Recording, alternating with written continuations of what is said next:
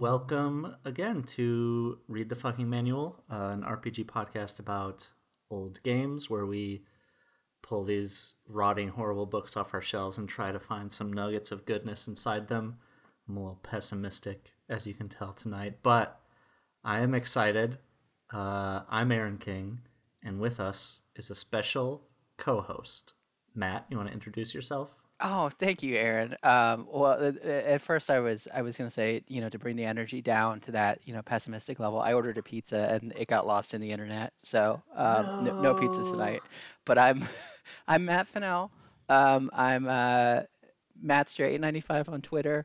I was going to do the brain trust intro too. Was my brain's all over the place tonight. Well, like I'm a game designer in Chattanooga, Tennessee, but I'm just Matt. I think that's usually how I introduce myself. Hi, thank you so much for having me.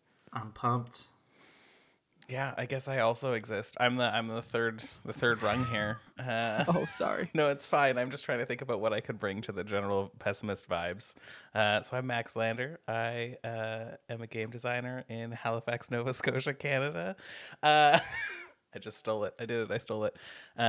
Yeah. And I may not. I will be, but I did just find out yesterday that the landlord is selling the building we just moved into, and we moved in here 2 months ago, and they bought it 4 months ago and are selling it. And I'm mad. That's my pessimistic. My brain's all over the place today. Do you want to mention the coffee, the Ko-fi? Is it? Have we have that? Do we set have up any yet? consensus on how people actually say that out loud with words? I usually say Ko-Fi, That's but what I say. Also, I have only ever read it. Yeah, I also say Ko-Fi, and then I feel really weird when I do. But we have one, whatever the hell you want to call it. You can go to ko-fi.com/RTFM, and you will find us. If you want to give us your dollars, which we will for sure buy ancient books of potential knowledge with. We will buy books and just pay Max for their editing time. When I hear Ko-fi, I think of Kofi Annan, former Secretary General of the United Nations. Important first segments. What are we all wearing tonight? Who wants to go first? I think, Matt, you have to go first. Yeah, I can go first since I'm the guest. So today I am wearing what one of my coworkers has referred to as my blue collar cosplay. I work in a manufacturing plant. I write software, so like there have been periods of time where I've had to be out on the floor doing stuff, but now I'm mostly in a cube. But I still have my denim shirt that has my name on it, my steel toe boots, my beat up old jeans, and then a t-shirt that says a Sharpie on it. And at one point today, I was wearing. People who follow my Twitter may remember one of my recent bangers was about a local hipster chicken sandwich restaurant that I frequent. I have a hat from them now, so I was wearing that at some point today. Max? Aaron, can we get I uniforms? love it. Can we get? Yes. I am wearing this. This helps. I am wearing what is my daily pandemic uniform, even pre-pandemic uniform, which is black sweatpants and a back T-shirt, which is really boring. And I realize that I'm going to say that every time we have this conversation. But I am trying new underwear today, which is the excitement that I can bring There to the you "What go. Are You Wearing" segment. They're a little weird, Yeah.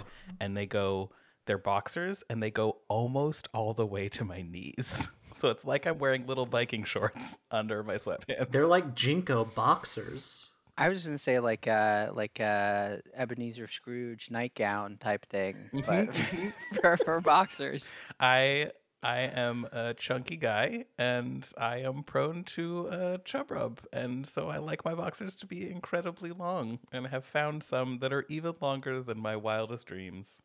Hell yes. Hell yeah. I'm going to describe my clothes, taking a page from today's book. Oh, As a member of the primitive white Minnesotan humanoid group, I have, due to my intense superstitions, continued living in a place that is freezing cold, and so I have multiple layers on, socks, some plaid pants, 3 shirts on right now to keep warm, and a hat, because my people are a thrifty and unintelligent people. and so we live in the cold, but we refuse to pay for heat. What superstition do you have? My superstition is moving out of an icy wilderness. I think that's it. I'm afraid of people that live in the heat. I'm afraid of hot people. Aren't we all? Aren't we all? Well, I mean, maybe not all of us, but I am. Right. That was my attempt to do it. What am I wearing in the style of the complete book of humanoids, which is what Seems we've like a read. good direction for that bit. Yeah, Like, good. hey, how am I going to describe what I'm wearing in the parlance of whatever this week's thing You was? really put us to shame and like set a new bar for every episode going forward. I had a great outfit figured out for the now canceled werewolf episode where I was going to rip my sleeves off during the recording as I transformed into my glabros man-wolf form. Can we? But Can that be the replacement for the episode? Just 45 minutes of you ripping your clothes off sounds. yeah, Great. yeah, subscribe to our Ko-fi and our OnlyFans, and you will get that. You're wearing a lot of layers. There's going to be a lot of time to rip shirts. Exactly. Tonight's book is The Complete Book of Humanoids, an Advanced Dungeons & Dragons supplement written by Bill Slavacek. I tried to find some video pronunciation of his name. I could not. Published by TSR in 1993. It's a faux leather book, about 200 pages, full of nasty freaks and funky little dudes. Slavacek was an editor and developer at West End Games, did the famous Star Wars RPG they did, which is also full of nasty freaks and funky little dudes, and moved into freelancing for D&D. So this was published in 93. For more context, like Gary Gygax had been ousted from TSR in 1985, and this was still 4 years before they were purchased by Wizards of the Coast. So this was like a financial high. There was a huge glut in the market. They were releasing tons of books about whatever they wanted. And this book is about playing all the little weirdos in D&D and the rules for doing that. These history lessons feel so well prepared. I am shocked. I realize we haven't done this a ton of times, but every time I am so shocked by these little background history notes because I don't know any of this information. It's very impressive. Some of this is off the dome. Some of this is I spent this morning chugging coffee and doing some research. So I appreciate you. thank you. Me I did want to ask about our individual experience with Advanced Dungeons and Dragons. I don't have a lot. This is mostly a chance for Matt to talk because I know that you have been involved in a recent, strictly by the books AD&D game. Yeah. So back in October, so actually, I guess maybe I should take a step back before that. So I came to role-playing games kind of as an adult in my first or second year of college. I was home one summer and I decided, all right, I'm going to call my buddies from high school and we're going to try to play 5th edition. So we bought that starter set, which was still, I think, Minds of Phandalin at that point. And this was like right as Adventure Zone was kind of taken off. So I had listened to that and some other actual plays, some of like the more mainstream ones that were coming out then. Had an idea of what I thought it was going to be from those, and then from like, cultural stuff like the Community episode where they play Dungeons and Dragons and stuff like that. Didn't really have a great time playing 5th edition for a bunch of different reasons. I mean, it was fun, but I felt like I was doing it wrong, I think was the main takeaway. And so then after that, I've always kind of been interested in, okay, was there something about these rules that makes it different from some of these other experiences that I'd heard? Like maybe my thought was, well, maybe I picked the wrong edition, right? And I've come to find out that it's more, okay, what am I looking for from a game and things like that. But I still have found a lot of enjoyment and entertainment out of doing, I think Will Yobst has termed it kind of archaeological play, where they started it with the Gamma World game, Heckheads, that they occasionally run for the Brain Trust. And back in October, they pitched, hey, let's do an archaeological game where we play 1st edition Advanced Dungeons and Dragons. We found some PDFs. I printed mine off and put it in a spiral book. And Hell yes. Yeah, it was great. Print scammed those from work. And then it was me, John Geary, Adam Vass, Will Yobst. John DM'd for us, and I think we played. It was either 4 or 5 sessions. One was entirely devoted to trying to read the rules. It was bananas. I mean, there's so many wild things in that first edition, and I think you can really feel. I think Gary Gygax has a very strong authorial presence, and I mean, I don't know if he's the only author in that first edition or the main author. I know that Arneson stuff gets kind of tricky. So part of Advanced Dungeons and Dragons was they were trying to actively remove the Dave Arneson influence so that they could stop paying him. Really? Oh, that sucks. Yeah. Jeez. So, okay, I'm glad I didn't pay money for that then, I think is where it comes off. I mean, Gary's dead. It doesn't matter. But the hand of Gary was felt strongly. I mean, we spent 15 minutes one time rolling on tables to identify and sell jewels that we found in a pile in a dungeon. Woof.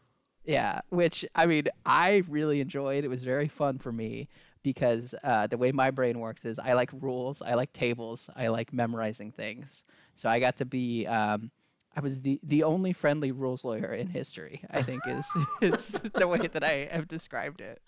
But it was really fun. You describing that, and I'm like, yes, that sounds wonderful. I would like that. My favorite part of like old games, old like 3.5 games, was like, you found a treasure. I'm not going to re-roll it. I'm not going to pre-roll it. Let's figure out what it is you found right this second. And then a million. Yeah. Like, it was always like our session wrap back in the day, which was like a very fun, let's roll into tables and chill out or whatever. Into it. Yeah, and I that's kind of how we did it as well, and it was fun to just kind of, well, no one knows what's going to happen. Let's see. Almost like an improv game, kind of. Almost like role-playing is a little bit like an improv game. Almost. And you got killed by a slug, is that right? Yeah, oh, yeah, I didn't even talk about my character. So my character was named Elf. It was an elf wizard. I was killed by a slug, giant. I don't think I did the spells right the first time through, and what I should have done was learn Fireball 12 times instead of learning 12 different spells. Amateur. So I ran out of everything that I had to hit this slug. So thought, well, hey, maybe it'll be a good idea. I've got this this quarterstaff. I can hit the slug. I'll be fine. I think slugs resist bludgeoning damage. I'm sorry. See, I didn't know that. If I'd read the monster manual was the one thing that I didn't print because that felt like forbidden knowledge. Right. Ran up to hit the slug, got spit by acid, immediately killed because I only had 2 hit points. I mean, what's up with that? Wonderful, wonderful. I actually, in the spirit of games archaeology, I think Aaron and I are going to do episodes for every edition of D&D at some point. So we will have the moment of, oh yeah, here it says you only have 2 HP. The slugs are resistant to bludgeoning or whatever. Yeah, and huge shout out to Will Yobst. Their approach to running Gamma World and this AD&D game, and their kind of use of games archaeology as a term, have been a huge inspiration to me for sure in setting this up. We do have like kind of a special bit for this episode. This episode came together kind of quick because Matt and I had talked about reading this beforehand, and I talked to Max about folding this into the RTFM feed. And so we mostly just want to talk about these funky little dudes. But before that, do we want to just give any kind of broad... Normally we do a chapter by chapter kind of read through, but do people want to give any kind of broad thoughts about this book in general? It was interesting for me to read it because I don't have any experience with AD&D. You have no mechanical basis in this nothing. game. I got nothing. That's so interesting. What's really funny, so like my introduction to D&D was in 3rd edition, and then and then I did 3.5, and then I don't know why, but I totally skipped 4th, which apparently was a huge mistake. My favorite. And I think I was bitter because I think it just came out really, it felt like it came out quickly. Like I was like, I don't want to buy more books. And then I went to 5th, and I can't stand 5th, which is whatever. That's fine. We were just joking about your very strong opinions, so I love it. 5th is a bad game. Here's a strong opinion. But And then I had a bunch when I was playing third. I had like gone to game stores, and there was a really cool game store that used to exist on Yonge Street in Toronto that had in the back like those old magazine stands, like the wooden ones that people always put their pornos in when you're at like the back of a secondhand bookstore. And it was just, they were just full of game books. Like it wasn't, they weren't organized. It was just like, here's a bunch of secondhand game books. And I would always find like AD&D, the like complete guide to would be a bunch of them. Yeah, they have a beautiful kind of faux leather cover with gold logo treatment. I bought multiple different, so they do one for each main species. Elfdorf, they did gnomes and halflings. This is other humanoids. They did one for each class, and I would buy them from a mall. I grew up in a town of 500 people. There was a mall with 2 bookstores like 40 minutes away, and I would drive and I would spend my allowance on these. I totally interrupted. Please continue. No, now I feel like we're competing. I grew up on an island of 2,000 people, and your town makes my island feel big, and this is a new feeling for me. But also an island. Yes, an island. So much less. Those 2,000 people really had to be good. Yes. Because you get no exposure to any other people. The population of that island quadrupled in the summer. It's a very weird place. Yeah, but I would do like similar. Like I was a teenager when I think I was 13 when I started playing D&D, and I would go every like once a week and just go and like see what they had, and would grab these complete guides too, because I just liked reading them, and so like didn't have as then also now had no mechanical basis for it. Like whatever, I've played enough D&D over the years to like kind of get the shape of it, but there are parts of this book that make like the specifics of them make no sense to me. Doesn't matter. Had a blast reading it. Don't need the mechanics. Would be interesting to see. Like one day I want to see how they play. It seems like there's a lot of overly complicated things, but maybe that's just how I think about all D&D now. But also there's a couple sections in this book, right? Like there's the funky little dudes section, and then there's the way to like actually use them. There's like the kit section, which is more flavor to throw onto your mechanics. And then there's like some extra stuff in the back, which I read, and which is like, I'm actually now mechanically more curious because of the kits, not because of the funky little dudes. I like the funky little dudes, but the kits are the thing that I'm like, what does that play like? That seems kind of interesting. Yeah. I feel like we should say, before going further, like, as usual, this is Dungeons and Dragons. There's lots of kind of fucked up ideas about like how non-agricultural or non-urban people live, or people who aren't human. There's lots of like primitive tribes stuff going on. Orientalism is in full force with the ogre magi. Oh, it really is. Oh my gosh, that was awful. Those pages. Right, a reworking, yeah. And so like we are not saying go buy this great book. We are looking at this the way maybe a historian looks at archives in a library. If you do want to buy this book, definitely buy it from a used bookstore or eBay, or like a Libris is a website that sells, used bookstores sell their stuff there. Don't go buy it from the DM's Guild and give the Wizards of the Coast money for this. Like, this is an interesting historical document. Even though we're focusing on these funky little dudes, we are not saying this is like a great thing that everyone should go and buy and read and enact. I feel really confident in saying that never once are we going to suggest you should give money to Wizards of the Coast. At no point should anything we say make you feel emboldened to give your money to Wizards of the Coast. It's only a matter of time before they do NFTs. It is.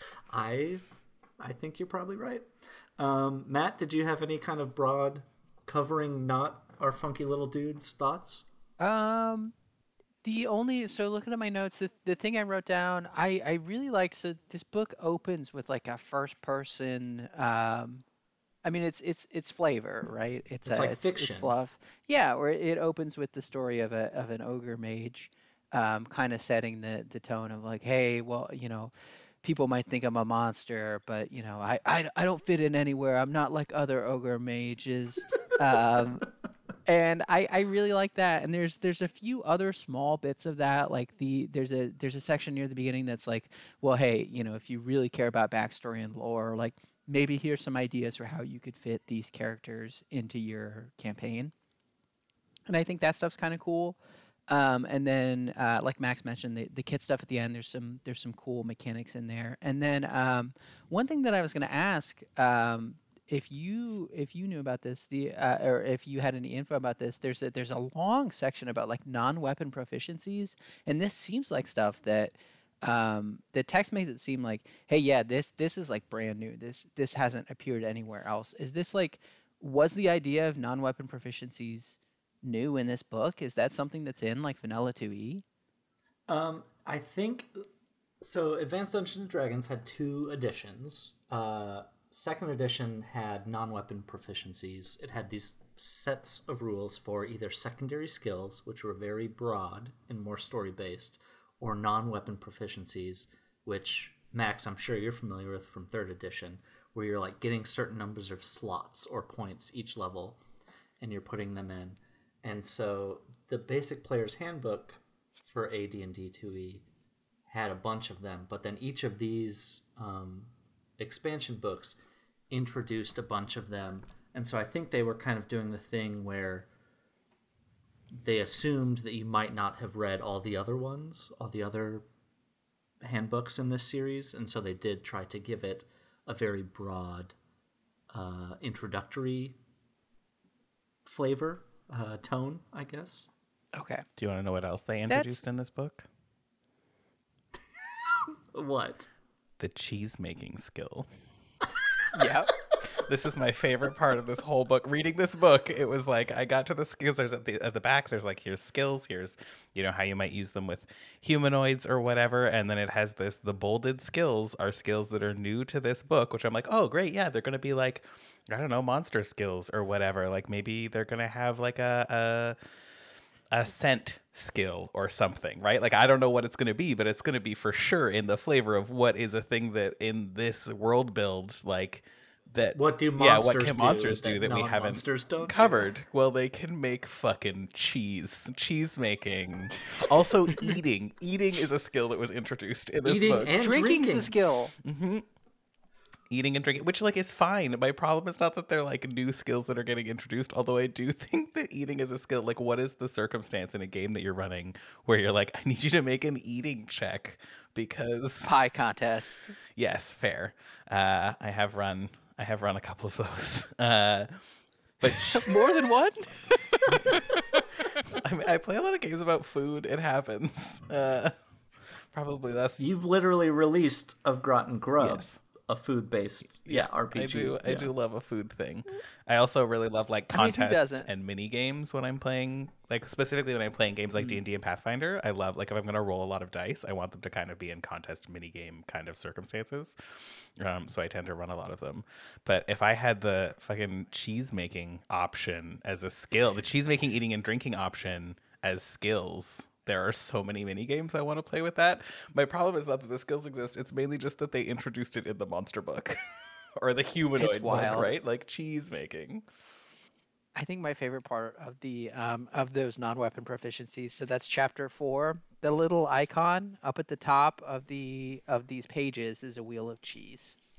What? I don't know if that's in your edition or not, but in mine, yeah. Oh, I missed it. New Twitter icon. It's because I'm reading it digitally, and the little like pop over, like menu covered it up. You just scroll over I'm it. mad. Yeah. I'm mad that it is. It's just a cheese all the way through. Great. Perfect. They knew what they had. Yeah.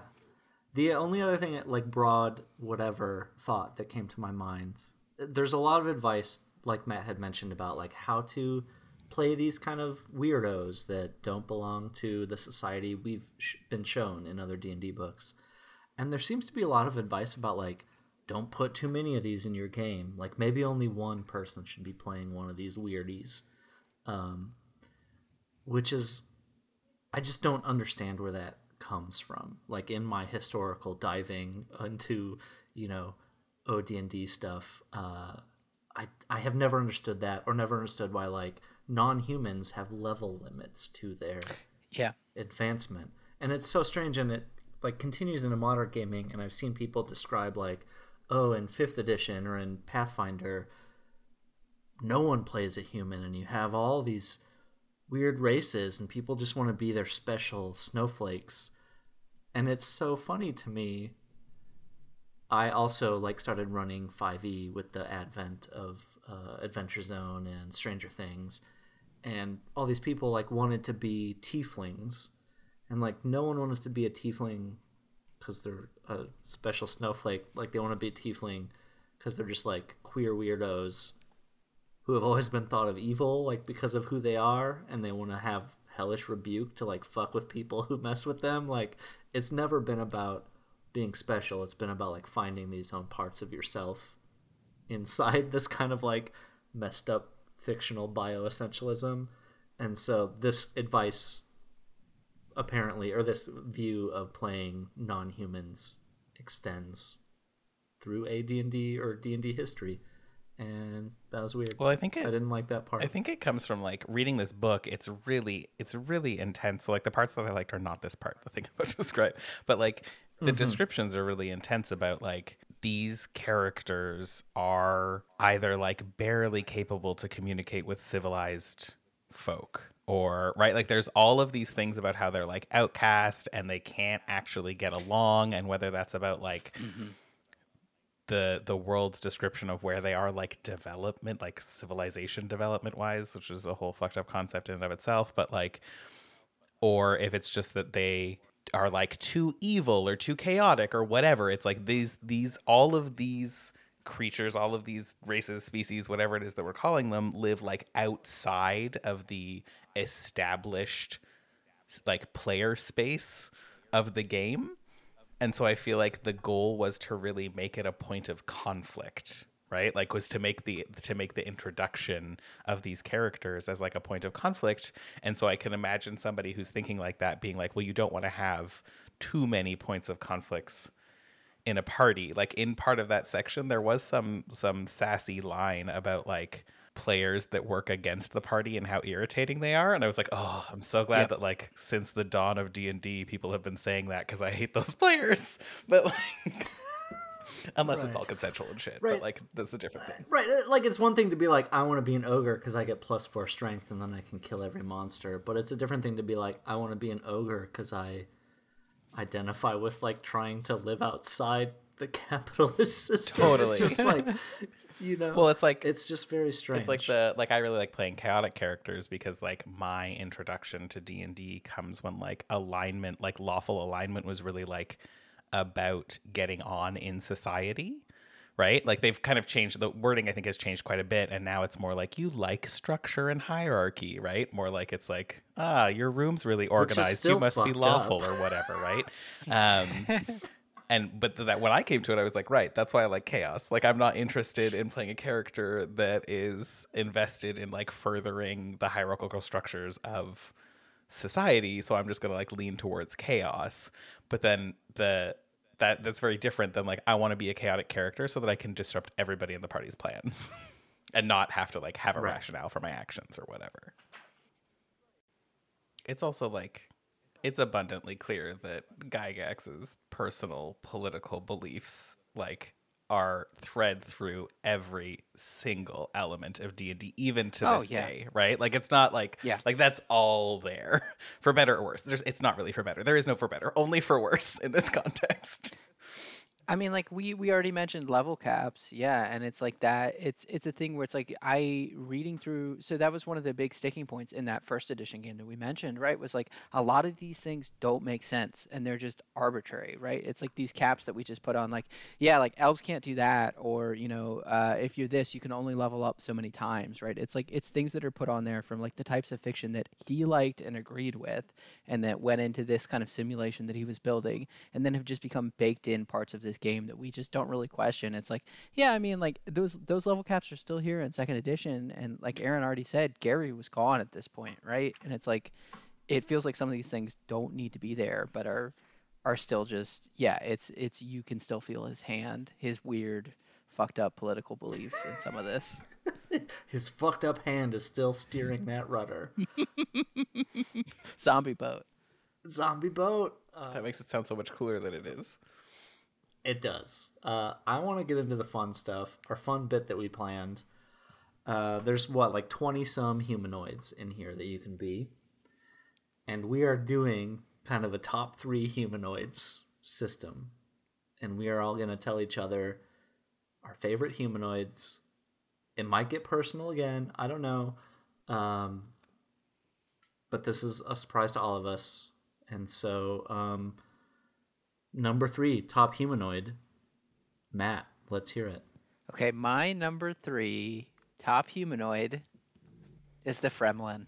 God damn Yes, a good choice. Oh, did other people have the Fremlin? Oh, this is so exciting to me. I don't have Fremlin, but if you both have Fremlin as 3, this is a joint. Let's have a discussion. Max, do you have Fremlin as 3? I do. I love them. Okay. Well, this is great. Tell us about the Fremlins, both of you. Or the friendly gremlin. That's got to be where that name is. It has to be. It has to be. It's not in the books, and I can't believe I've never thought of that. That's amazing. Holy shit. The Fremlin, I'm just going to read their background real quick. Fremlins are friendly, mostly harmless gremlins. Like other gremlins, they are small winged goblinoids, only growing to about a foot in height. However, Fremlins tend to be plump and slate-colored. And then there's a really nice little illustration of just a real fucked up look at. I mean, imagine just the thing a that comes to nasty mind, little freak. Just a nasty little freak. There's a Super Nintendo game. I can't remember the name of it. It's related to Ghouls and Ghosts. You play as a demon called, I think, Firebolt. And that's what this little guy looks like. He looks like a sitcom character from like the mid 80s. Like an Alf sort of a little bit. A little bit. He just looks like a guy. Like they just drew a slightly chubby normal dude and then gave him some wings. But they just mentioned that they're plump a couple of times, and so I was charmed. They definitely they call them these plump magical creatures a number of times, and I just love the idea that there's these little like 1 foot fat red dudes that kind of just want to be comedic and help you out. Yeah, the art in all of these books is amazing. Highly recommended. Like, again, don't buy from the source, but the stuff they do here is so cool. It's mostly black and white. There are a few in color pieces. We lost Matt just left us. Internet, oh no. We'll take a little pause. That's all right. the Fremlin. I love The them. Fremlin. Max, do you have other stuff to say about the Fremlin, or Matt? Oh no, that I was going to throw to Max. I was going to say, Max, what do you like about the Fremlin? So, in actuality, the reason I ask Aaron about the superstitions in the beginning is I think the superstitions are like my favorite little lore bit in most of interesting. these. Like some of them are bad or whatever, but as a concept, right? Like this is like, because I do think that it's interesting to have like if you were thinking about these as like, I don't know, different cultures, like here's a base cultural belief. I think that's cool. That's neat. And so all of them like come with, as an addendum to that, it would be cool to have here's a cultural belief, but you'd also need some kind of like, that doesn't mean everybody 100% holds fast to it, because I feel like that's what's missing in this. It's very like, this is exactly how every single one of these characters is. But they all come with superstitions, and I think they're, for the ones that I liked, of the like humanoids that I liked, are very funny. So like Fremlins, you have their background, and then you have role-playing suggestions, which is the other interesting like lore bit area about them, right? And it like says that they're like, again, once plump little magical guys. They can be annoying, obnoxious, and easily insulted. Often they will disappear for a time, returning just when the rest of their party believes them to be gone for good. And I'm like, is that how you're gonna role play it? Like, guys, I'm out until 8:30. Like, bye. Apologies sometimes bring them back earlier, but usually they stay away until they forgot whatever it is that made them mad or depressed in the first place. They're just the littlest guys. They're the littlest guys. I feel like I have both been this Fremlin in a relationship and dated this Fremlin. Apologies, bring them back early. You know, sometimes you just need some time on your own. That's a good Twitter bio right there. Apologies, bring me back early. Yeah. I am the Fremlin. I am the Fremlin. I speak for the trees. but their superstitions are Fremlins are afraid of almost everything. It's just cute. They're just so cute. They're so sweet. Yeah, Just my really- my favorite Fremlin thing was there's a bit early in the rules where it's like, hey, and Aaron mentioned this, like, you know, it'd be obnoxious if everyone was a monster. But then in the Fremlin role playing suggestion, it says like, hey, yeah, sometimes Fremlins will just like give away your hiding spot or like, you know, provoke the monsters and things like that. Right, just shitty player behavior. It's really good. I love them. Also, one of their non-weapon proficiencies is in fact eating. So they are partially responsible for go. that being the new skill introduced in this book. They're good at see, how could you not like this? They're good at drinking and eating and gaming. They're gamers. Fremlins are gamers. I am banishing Fremlins to gamer jail. I'm rolling in hot with my number 3 Number pick, three. the Bullywug. The Bullywug! Classic. These are the big frog folks. They cooperate with each other in order to survive. A lot of them are chaotic evil, but a lot of them, this is the problematic part, are quote-unquote advanced bullywugs, and so they are not evil. That thing is a bummer.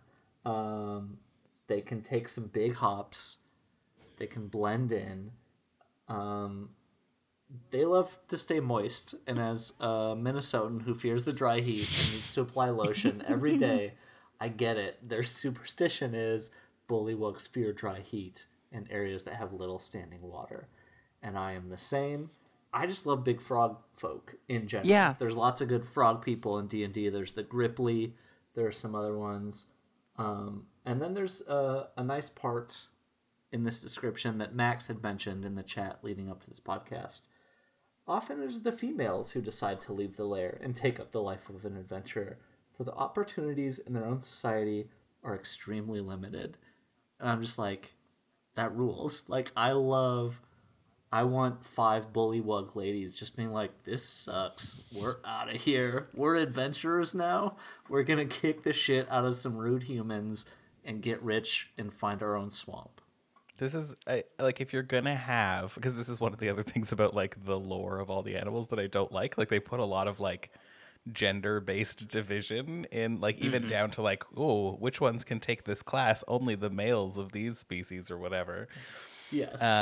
But I do like that there's a couple times in this book there are a couple humanoids that are like, the women are more frequently adventurers because the men are just buttholes. Like, they're just jerks. They just and suck they treat so people much. badly. And so the women are like, peace out. I'm going to go find glory and wealth or whatever. Which, like, that to me is that's a fun campaign prompt. Like, you just... Absolutely. Even playing the leftover dudes, like just trying to be assholes to one another, because everybody left I 'cause hadn't they were even tired thought of of that shit. angle.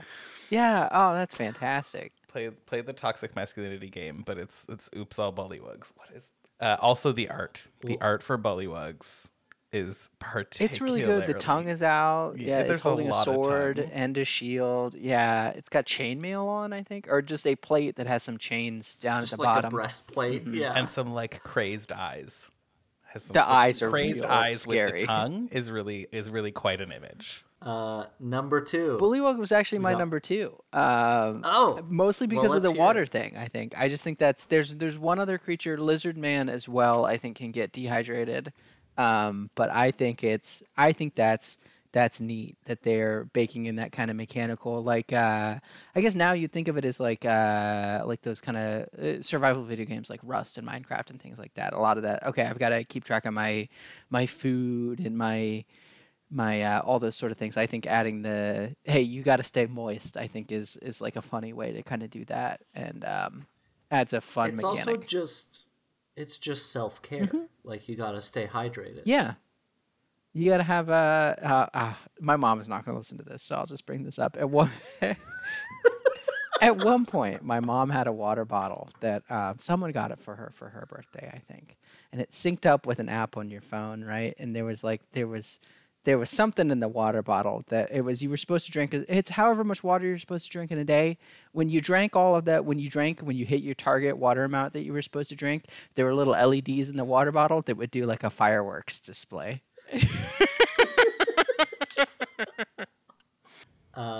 Max, you got a number 2? Yeah, my number 2 is a little weird, actually. I'm ready. Hell yeah. And it's for one main reason. My number 2 are pixies. Oh.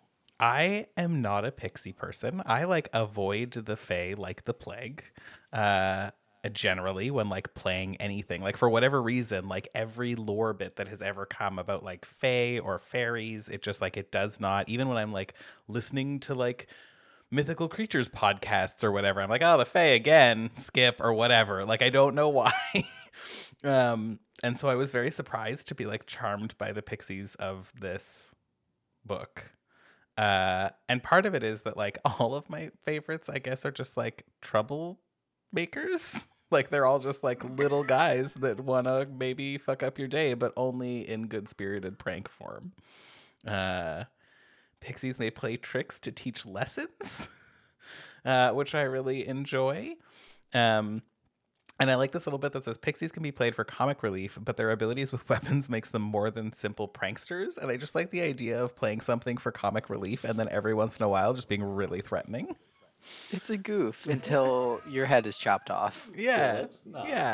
And my actual favorite part is that they can go invisible just at will. And so there's there's a little bit that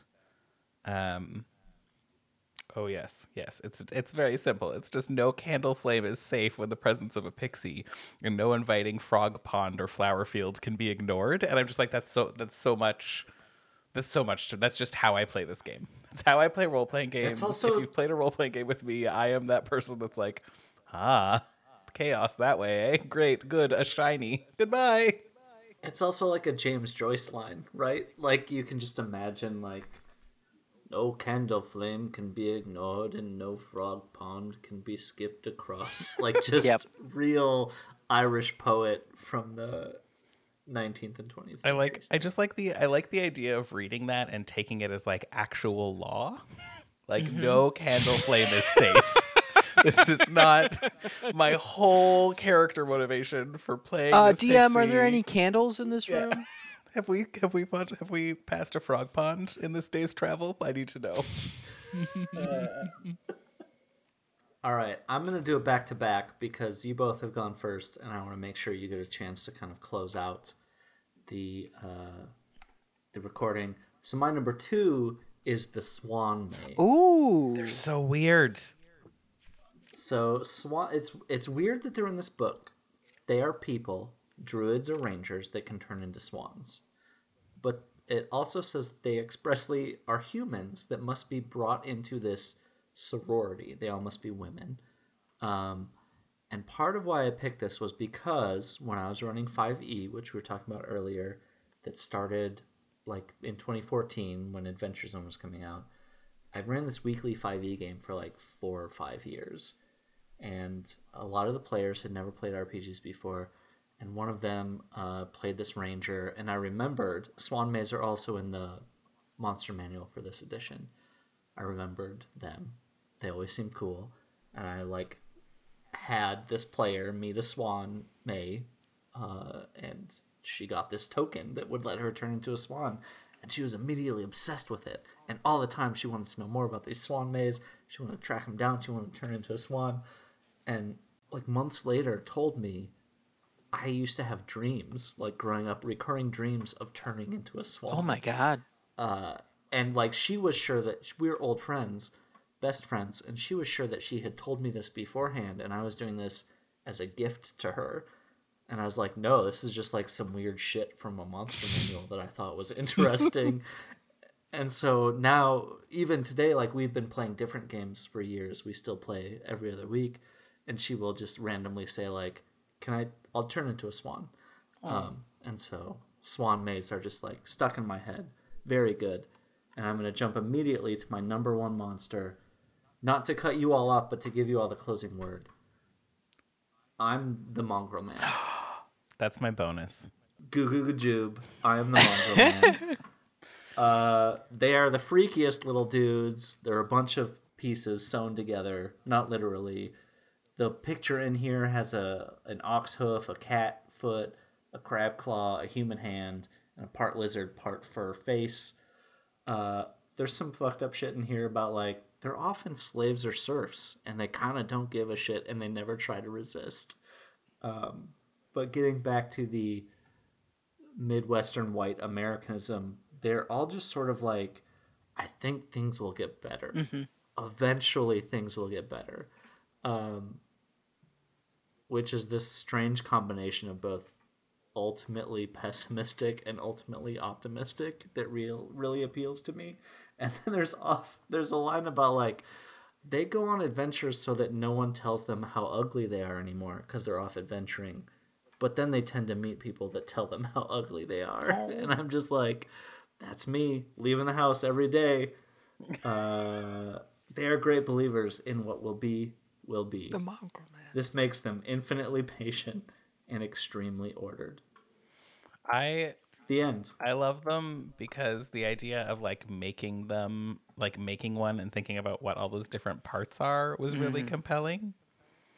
And that like, yeah, because they are just like the picture of it is really evocative. It's like, oh, you read it and you're like, yeah, they're kind of like a mix mash of a bunch of stuff. And then you look at the picture and you're like, oh no, they're like super weird, like Frankenstein's monster, but fun. Like that. It just, yeah. They were my bonus. If we were gonna have like a bonus lightning round, I was gonna be like Mongrel Men. See, I think this is the rules lawyer in me, right? Where I saw the Mongrel Man, and I was like, I am anxious about the Mongrel Man because I do not know what it did to become like this. So I took out the monster manual. I have the binder. I got it from some dude on eBay, flipped through the binder and found the Mongrel Man page and was like, this is not helping. I'm still anxious about the Mongrel Man. But I kind of love it. My favorite thing about it is the section about the songs that they sing and how they like music and literature. They can mimic any animal sound. And so they have lots of these songs that are like singing lyrics. There's a whole section about like, yeah, you might be into writing poems or singing songs as a Mongrel Man. It's amazing. Everyone else hates them. They sound terrible to everyone else, but you love them and they're very vital to you. And to me, that's just like me making zines of like, no one's gonna like this shit, but it's so extremely important to me. Listen to my weird songs. The Mongrel Man. This is so tender. Your relationship to the Mongrel Man is so tender. I have a very distinct photographic memory of reading this book of humanoids in the Walden books in the mall in Onalaska, Wisconsin, and being like, hell yes, Mongrel Men. I cannot afford this book on my $5 a week allowance. I will never be able to buy this, but they're in my monster manual, and I am obsessed with them. So that's my number one.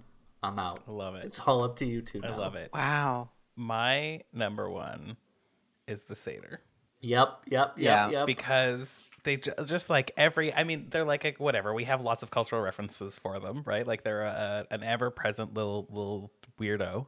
But like the descriptions of them is just that they are fun-loving and they like just want to have a good time. There's all this stuff about like satyrs don't understand seriousness or violence, though they can fight with the best of them if need be. They are rarely serious. It's against their nature. They don't like to work, though they're excellent winemakers, as their hearts are tuned to play. They're impulsive and full of animal passions. As I was reading it, it was like, satyrs are himbos. They're just himbos. Every single one of them is a himbo. Because at the end, there's a little line that says, satyrs will be quick to point out how absurd it is to try and keep a rein on feelings.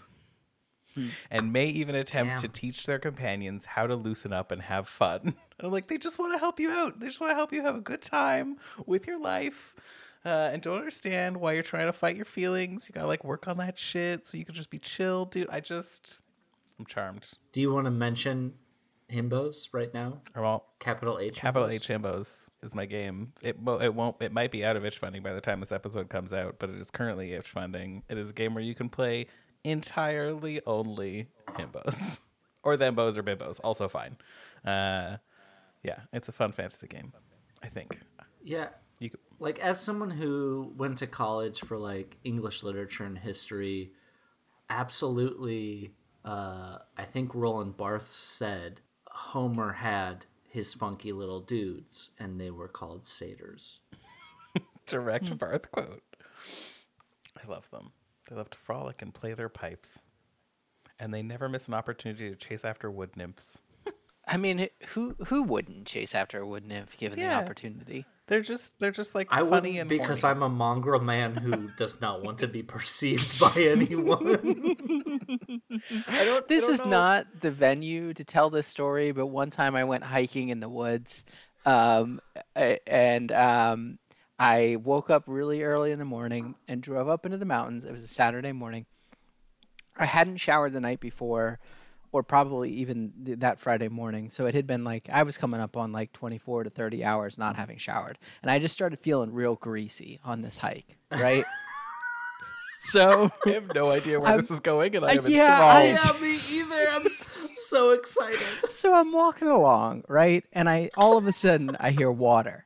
And I'm like, oh, I got to get to that water. So I round a bend.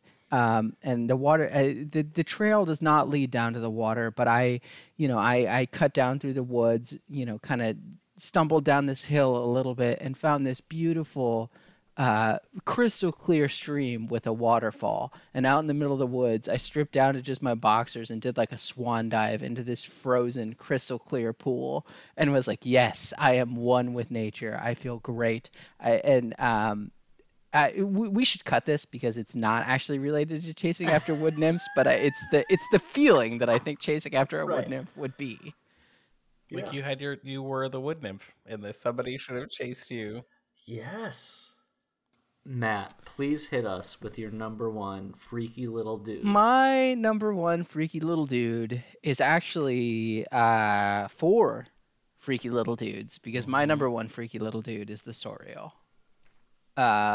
Which is just dinosaurs. They're just dinosaurs. It took me just so dinosaurs. long to realize it was just dinosaurs. Yeah, it's the maybe one of the only full page character arts, and it's because there's 4 of them, right? So I will briefly read. The Sauriels are a race of lizard people who come from an alternate prime material plane. And then I did some background research. They're from a novel and a module and a video game called Curse of the Azure Bonds, which I think was a gold box game. And they're just lizards, right? And it's like, hey, what if instead of people it was dinosaurs? That'd be cool, right? So they got brought into the prime material plane by a god of death and decay and corruption called Moander. And the pictures of Moander on the Forgotten Realms wiki is basically just a scary looking cloud. So it's great. Everything about them is good. There's 4 different kinds of Sauriels. There's a Stegosaurus. There's a Triceratops. There's the little flying guy. I think it's a pterodactyl. And it's weird because like I'm not really a dinosaur person. I wasn't a dinosaur kid growing up, but like looking at these guys, I'm like, yeah. This is what I would want to. For some reason, I like lizard men in role-playing games. I always play as Argonians whenever I try to play Elder Scrolls games. I played a lizard guy when we did Heck Heads in the Brain Trust. There is something about, I don't know, having a weird beaky face and like spikes and a tail and having to stay hydrated that I just think it's neat. Sauriels don't have spell books; they have sticks that they carve their spells into, and then that part rules. It's so good. Did you all read how they communicate with people? They can't talk, which is again like this weird tragedy involved. Yeah, and they're like emotion pitches dust, too right? It no, smells. Not emotion dust. Emotion they smells. stink. Yeah. They have stinky feelings. You can smell them, and you're like, "Yeah, I know exactly what you're saying, bud, because I can smell it." Or I don't know what you're saying, but I know you're mad by your mad stink. It's yeah, I think they're, I don't know. There's probably some more deeper thinking that I have to do about. Well, maybe this does tie into my swimming in the waterfall story. I just had to stay hydrated, right? Like. It's so strange. Like so many of these little dudes are just like orcs. They live in a cave. they eat your flesh, they're mad. Yeah. Satyrs, they frolic in the woods, they love to drink wine. And then this one is like, they came from an alternate universe. They're dinosaurs. One of the 4 subspecies can be a paladin, but they must be strictly a fighter paladin, not a real paladin. There is like a named NPC that appears in tons of D&D products named Dragonbait, who's one of these people. That is one of my Which favorite just parts seems- of this book, is that every once in a while you have character names that have a trademark symbol next to them. It's like, Yes. wow, it's very clear what was going on at TSR at this point in time. Oh yeah, isn't there some note about how they're not these ones, but there's something. One of them is like these are distinct from the Dragonlance version of this. Yeah, creature or that's the whatever, lizard yeah. men. That's the lizard men. And the Minotaurs, too. There's like a special Dragonlance Minotaur. And then Dragonlance is in like drop caps. Yeah. And so these are like, you could have just said, there's some cool dinosaurs. They survived the end of the dinosaurs. And instead it's this like alternate universe. We can't speak. We really stink, Weirdness. and we have we spell will- sticks. You can smell when we're sad, and we have our own weird visual language. We cannot read your human scrolls. It reminds me of like late 70s Marvel Comics bullshit. Hell yeah. Of like, there's like an ancient cat race that lives under a volcano, and it's linked to this other cat race that you learned about in Captain America number 171. Like, it's just so these deep core samples of lore, and this is trying to boil it down to a few pages, but still can't help but say, like, you gotta read about Dragonbait. You're really gonna love Dragonbait. Trust us. The Finhead Sorial Paladin. Yeah. Oh, I should probably say the names of them because I called them by their dinosaur names. The Bladebacks are Stegosaurus. Finheads are, I don't know what that is. They're like one of the. I was a dinosaur kid. Okay. Of course you were. So they're one of the duck-billed dinosaurs, like a Parasaurolophus. Okay. I probably got that wrong. That One sounds big right. tiger. I committed. I did it. Yeah. Flyers are what they call the pterodactyls, and I love the little flyer that they have in this art. It just looks so, I think most of the cultural image that I have of pterodactyl is Land Before Time, that little orange one, whatever its Yeah, name was. Yeah. This just looks like an angry version of that guy. Petrie? Was it named Petrie? That sounds right. That's one of This their one names, is at just least. like, this looks like if Petrie was voiced by Gilbert Gottfried. Hey, I'm Oh pissed. my god. Where's the loot, you sons of bitches? I got wings. I'm here to get in and get out. The speed with which that Gilbert Gottfried fucking enactment came out, I was not prepared. I was not You were prepared ready. for it. I You're like, watched- I got this. I was born for this. I watched a lot of Aladdin growing up. Gilbert Gottfried has a cameo. We could probably get Gilbert Gottfried Oh my god. Oh to no. be like Dinosaur Lines.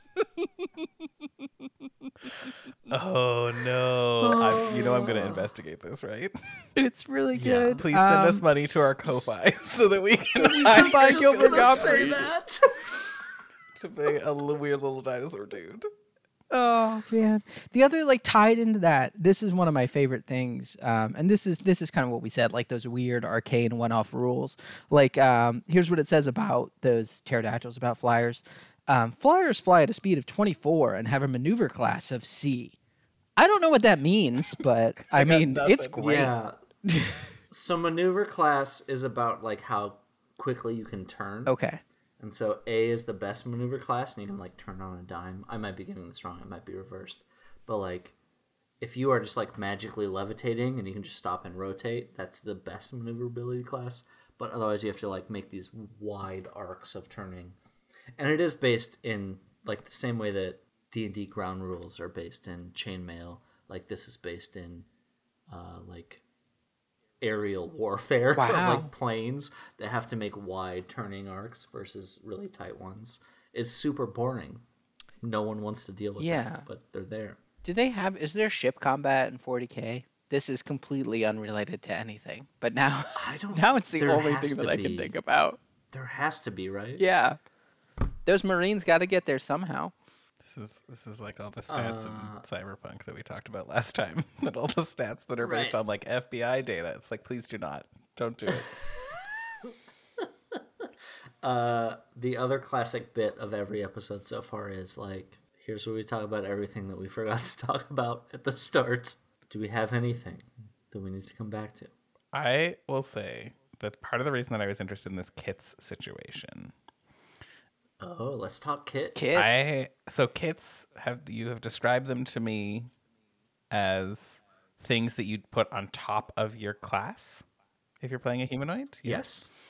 Yeah. So they seem really interesting because they like have a little bit more of the lore. Like when this book does lore, it does it really interestingly, or sometimes it does it really interestingly. And when it does it, what I meant to say was when it does it good, it does it very good.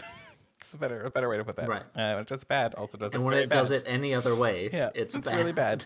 There's a whole section of this book I didn't read because it's like culture and whatever. Like it's just like, here's a bunch of stuff about how the world is mega racist. Great. Mm-hmm. But there is a kit called the Tunnel Rat. And I want it to be an official D&D class. I just want everybody to be able to be a tunnel rat. Tunnel rats tunnel rats come from the ranks of all humanoid races that dwell beneath the earth. They serve as advanced scouts and explorer for the tribes, using whatever skills they can pick up to survive the unknown dangers waiting below the ground.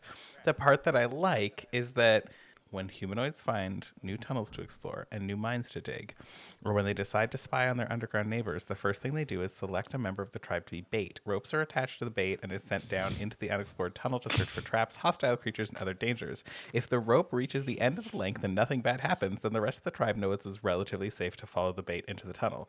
Those that survive this particular job often become quite skilled. When this occurs, they are no longer called bait. They earn the title of Tunnel Rat. Holy shit. And I'm like, yes. Again, just like a full campaign. Exactly. In that paragraph. Yeah. I want to play that character. That's just like, you got to go first, bud. You're like trying to become a Tunnel Rat. That's session 0 shit, right? Like, you start session 0, you have 4 little kobolds or goblins. You all get lowered down and you roll on a random encounter. It's like the arena in that Mothership game we played. You enter in, you roll a random encounter.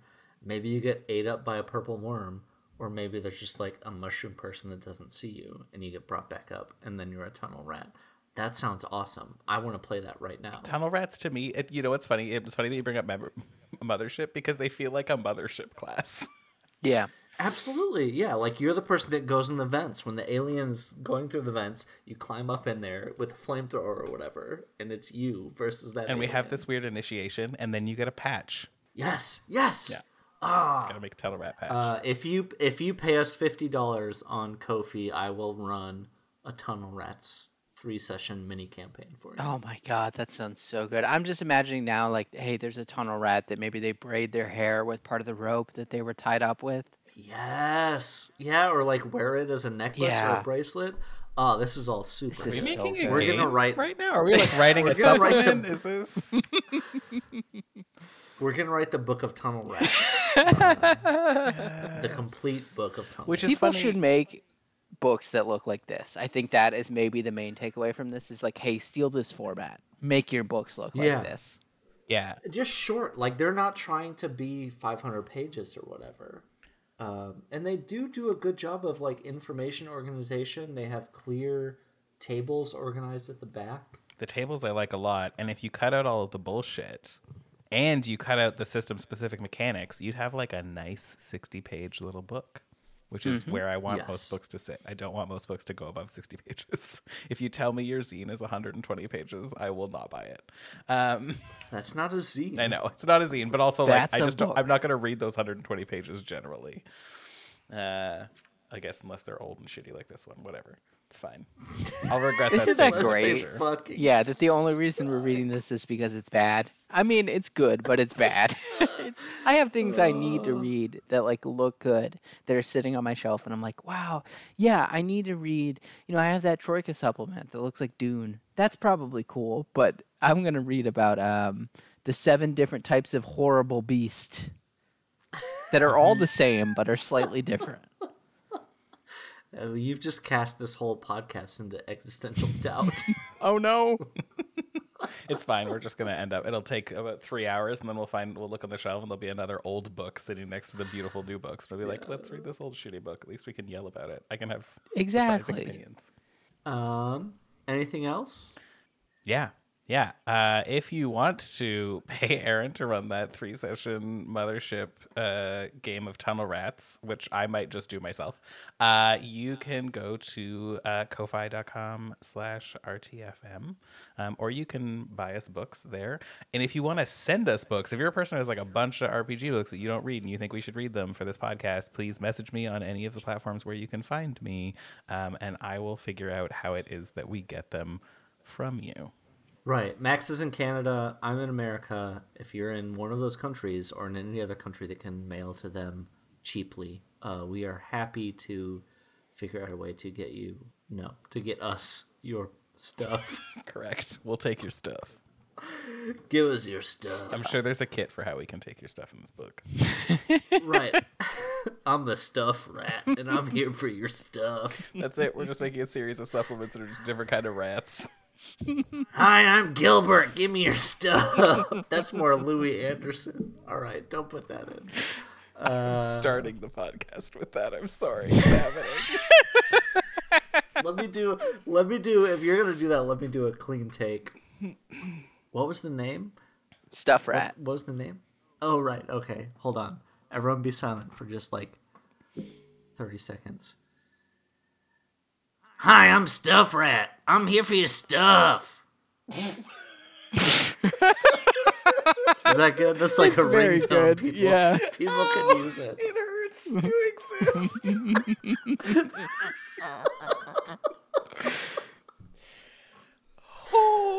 Well, all right. Thanks. We're at like almost. Yeah. Thanks. We're at so many. It's fine. We'll be fine. Stuff rat. All right. I'll edit out. It'll Goodbye. just be 45 minutes of where I'm a stuff rat giving your stuff. It's the way you said stuff, I think, is the best part of it. The like kind of lingering on the you. The stuff. Well, thank you, Matt, for being our first guest. Yes. Oh, thank you so much for having me. It much. was this has been so much fun. Like honestly, like I said, I've never been a podcast guest before. This was very fun. And it gave me a reason to sit down and read this book and find the things that I liked and the things that I didn't. And like I said, I think the work that you both are doing is really cool. I mean, I think RPG archaeology, I think is super, super cool. I mean, because there's good things and bad things that we can pull out of this, and it's just always a lot of fun. So thank you for taking the time to sit down with me on a Thursday night in the middle of the week and talk about humanoids. It was fun. I love it. So fun. Do you want to? Your Twitch's most famous Mario Golf player. Yeah. Do you wanna pitch that? Yeah. So you can follow me in a variety of different places. I think now I was able to get Matt Fennell on twitch.tv. I switched my handle this week. So I'm at Nice. twitch.tv/Matt Fennell. I stream Mario Golf every once in a while. Haven't done it in a while. If we should cut out this next section when I'm going to talk about when and why I stream Mario Golf. Okay, thanks, everybody. That was a hoot. Bye.